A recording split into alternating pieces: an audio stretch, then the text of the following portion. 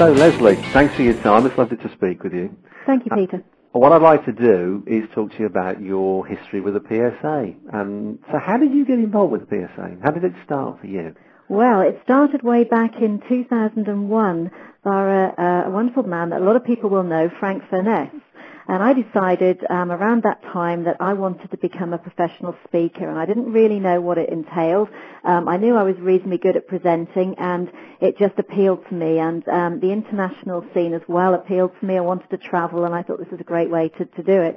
And I actually went on one of Frank's boot camps. I'd seen this advertised in the paper at the wonderful Watford Ramada Hotel, oh, yes, that famous I remember. place. Yes.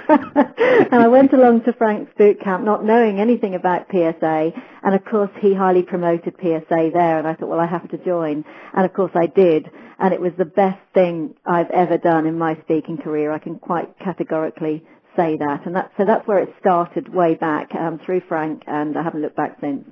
Amazing, isn't it? A lot of roads lead to Frank. Yes, and they usually something sold. Right. So you got it. So what happened? Which was your first event for the PSA? Do you remember that? I do remember it very clearly. It was at a hotel in Coventry, not the one we've just been to at the Hilton, but somewhere else. And I just remember being totally inspired by the whole event and looking at some of these speakers who were presenting the workshops and certainly on the main stage. And I remember Graham Davis was doing some link presenting, I believe. And I just looked at some of these people and thought, wow, one day I want to do that, but it seems so unattainable at this stage when I'm just starting off. But it always inspired me to get better and to speak more at that stage. So I do remember the effect it had on me, rather than lots of the details, because I think I was pretty overwhelmed by the first conference. But I remember very clearly the effect it had on me, yes. It's funny, isn't it? I mean, so many people say that, don't they? That they come to perhaps the national convention or certainly one of the regional meetings, but invariably the national convention. They can't remember generally the speakers themselves, and quite often they don't remember the content. It's like coming home, basically, isn't it? It is, and there's nothing that would stop me, or it would take a lot to stop me coming to a PSA convention now. I mean, it's as you say, it's not all about the convention, but it really is there that you get to meet some amazing people, and it's often, I've always said that it's not always the things that people say on the stage. It's the chats that you have in the bar or at dinner or just in the corridor in passing with a couple of minutes chat that really inspire you most, or you take away. Or it might be something a speaker said that indirectly makes you think of something else that you could be doing in your business or gives you an idea. And for me, it's time out of the business for me to reflect and listen and just be creative and come up with new things that perhaps I wouldn't have come up with if I was in the normal business environment. So it's an amazing experience, and the whole network of speakers that I have now around me and in the world as well, not just in the PSA UK, but that's where it all started. It's just second to none. It's amazing, isn't it, really, how these things develop. So, yeah. So you saw a bunch of people and thought, wow. Yep. And then how did you get more involved? What happened then? Well, I tried to go to as many meetings as I could, chapter meetings as there were then, now regions. And I guess it was about 2005 that I decided I wanted to start now doing more international work, and I started to travel and go to some of the other conventions, and then I became the representative for the IFFPS, as it was then, on the PSA UK board, so the representative for the international part of that. So that was my first entry to the PSA board, where I could actually help to support the PSA in a more central role and do what I could to help with the strategy and the forward thinking of where the PSA was going. So that was back in 2005, I believe it was. And I've stayed on the board ever since then, I think in that role for 2 or 3 years. And now I'm a company director on the board, which is the name on the legal documents at Companies House. And I absolutely love working directly with the PSA board. I think it's very inspirational to work with people who are forward-thinking, who really want to do good for the PSA. It's not always easy, but I love being involved at that level where we can make a difference and listen to what people are wanting and act on that. It's lovely to hear you talk about the fact of being involved and getting involved. And, you know, every interview that we've done in recent times, certainly on Moving Voices, you hear about someone where they start at one point of their career and then a few years later, you know, their career has blossomed and moved on to other things. And it's very easy to actually see the person as they are now as opposed to the person they were then, if that makes sense. And to serve the PSA gives you far more than you ever give it, really. Would you agree? I absolutely would agree, yeah. It's helped me to develop very much so. I remember my very first board meeting and I was scared to say a word, you know, just in all of these people who have been around for a while and know what's going on, and I'd never been a member of any other board anywhere, so it was all a brand new experience to me. So I can absolutely agree with that, Peter. I've learned so much from other people around me, not just from in the speaking business, but in terms of how boards run and leadership styles of different people and different presidents we've had over the years, and that real collaborative work and effort that every board member puts in. It's been fascinating. So yeah, it's been a real journey for me. I've evolved as a person and learnt many things since those early days. We'll just talk about things in general. Obviously, where was your business at that time? Because, again, with most people in the PSA that tend to be running their own businesses, as we know. So your business, as you walked through the door originally, back in 2001 with Frank and boot camps, etc., what was it then? And what has it developed into? I was more of a consultant then, doing very, the odd presentation, getting reasonably low fees or no fees at the time. So it was I was much more of a consultant, an image consultant really at the time.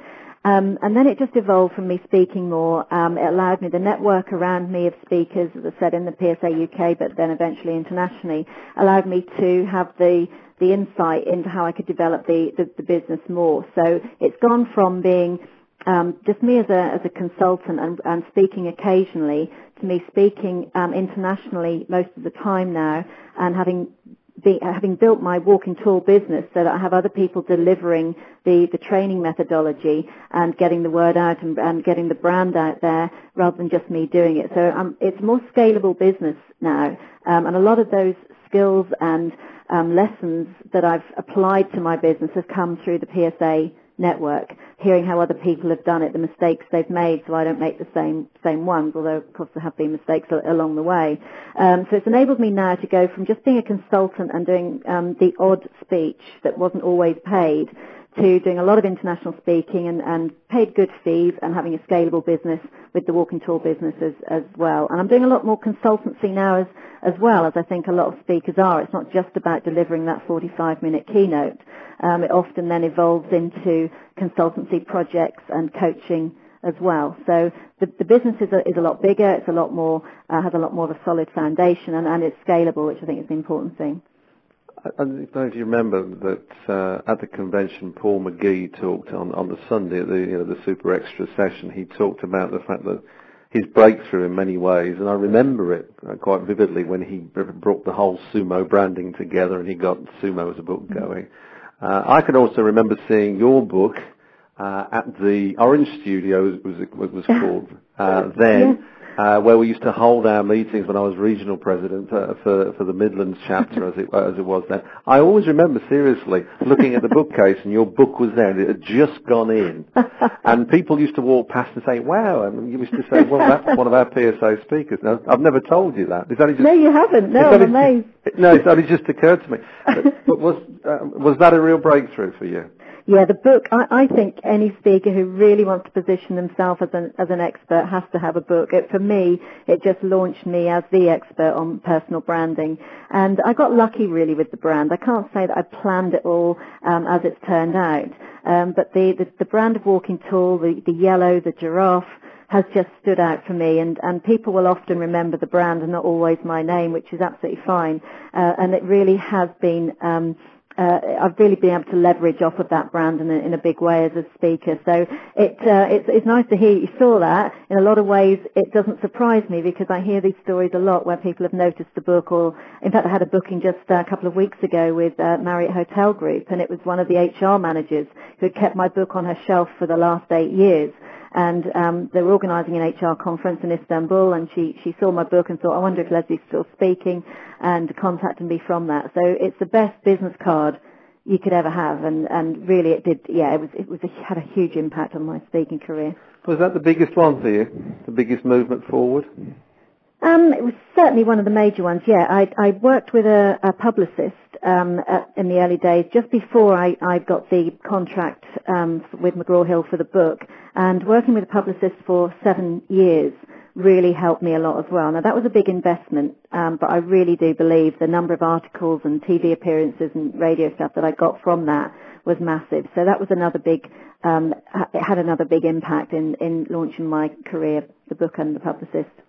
Okay, I'm going to ask you a controversial question now, and you don't know I'm going to ask it you, and to be honest, it's only just occurred to me, but I'd like to, and you'll tell me if you don't want to give me the answer, and that is that some years ago, some people said there weren't enough women speakers in the PSA, and I'm glad to say that there were actually more women presenters than men at the convention this year, which was a fabulous result, I think.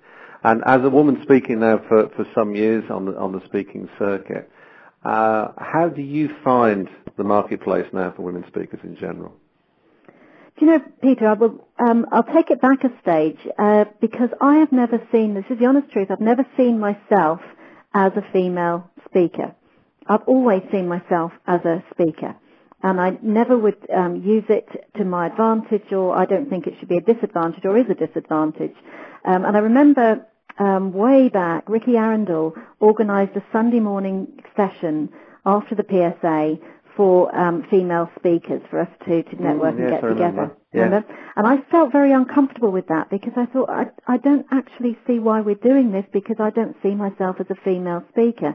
Now that may sound bizarre, but I still don't. I see my competition as female speakers and male speakers. It doesn't matter. Now, whether I get booked sometimes because they've got a whole conference full of male speakers and they need a female, I don't know. But I've never viewed it as that. One of the most powerful testimonials I've ever had, I was in two minds whether to use or not, but it is on my speaker sheet. I decided to use it, and it was from the Institute of Sales and Marketing Management when I spoke at their successful selling event. It was an 1,800 strong audience at the ICC in Birmingham. You may know the event. And one of the testimonial I got from the organizer, was probably the best female speaker we've ever had at this conference. And I thought, wow, that's a fantastic accolade, but I was in two minds whether to use it, because it just defined me as a female speaker. But I have used it, and I think it's had the desired impact. So it's an interesting thing. I don't actually see myself any different, which might be a bizarre answer to your question. No, it's not. In fact, if I was a betting man, I would have put a tenner on the answer you were going to give. Would you? Yeah, absolutely, because I know absolutely that's exactly you, and it's kind of the reason why I asked the question, because I think in many ways it's absolutely right. I think most female speakers that we know of that are in the PSA think exactly the same, and I think it's absolutely right. There are different speakers at different levels of ability doing different things, and although there are some obvious things that are different from time to time, generally, as you say, a speaker is a speaker. Yep, absolutely, that's how I think. It's all about the subject, isn't it? It's all about the quality of what's happening that really counts. Yes, and I remember a session I went to at the NSA, where the speaker there, it was a breakout session, was saying that women generally don't talk about as powerful a subject, or the subjects are softer, and that pretty much annoyed me at the time. I think. I bet it did. Yeah, it did.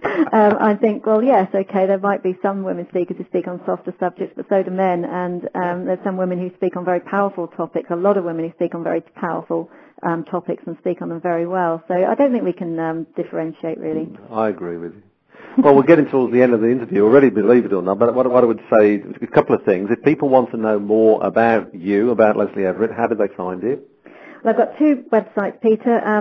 The one about me more is leslieeverett.com, as you'd expect, and that's me as a speaker and coach. And then my business website is walkingtall.org. O-R-G, and that's where they can find out more about the team at Walking Tall and the methodology we've used, and how I've branded perhaps Walking Tall separately to how I've branded the leslieeverett.com site. But there are some synergies between the two, which you'll see if you look at them both. And a great branding of a giraffe. Yes. When you're only 5'1.5", that giraffe really does make an impact. same height as my wife. Oh, really? Yes. So last point, just very briefly. Where is Leslie Everett now? Where are you going? What's happening over the next few days, weeks, months for you? Well, I just got back from San Diego speaking at the Marketing Directors Forum there. I'm off to Iran next week to speak for the first time there. I think there's only been 4 female speakers there, so that's going to be an interesting trip. And from the way back from there, I'm speaking in Istanbul, and then I'm off to Toronto and Montreal, calling in at the CAPS convention on the way, where I'm not speaking, but I'm doing a Meet the Experts session. So that's my speaking for the. I'm speaking to the Marriott Hotel a couple of times in between there, and the ICAEW in London, and a few other events that are in the diary. I'm heavily involved in the Global Speakers Federation, because you may know that I'm Vice President, which means I'm President in the year 2013 to 14. So a lot of my time is spent, even now as Vice President, working with the leadership team of the GSF, and also we've got the Global Speakers Summit coming up in Vancouver 2013, and believe it or not, we're working on the planning for that now. So I'm a very busy bee at the moment. There's lots going on, but lots of fun. Well, regular listeners to Moving Voices know that in the past, we've interviewed Alan Stevens regularly about GSF, and I'm pleased to say that Leslie's agreed to do exactly the same thing to keep us up to date with that. So, Leslie, in the near future, I will be interviewing you again for Moving Voices to tell us what is happening with GSF and, of course, the events that are coming up. But thanks for taking the time out. We really appreciate it, and we'll speak to you soon. Thanks, Leslie. Thanks very much, Peter. Thanks.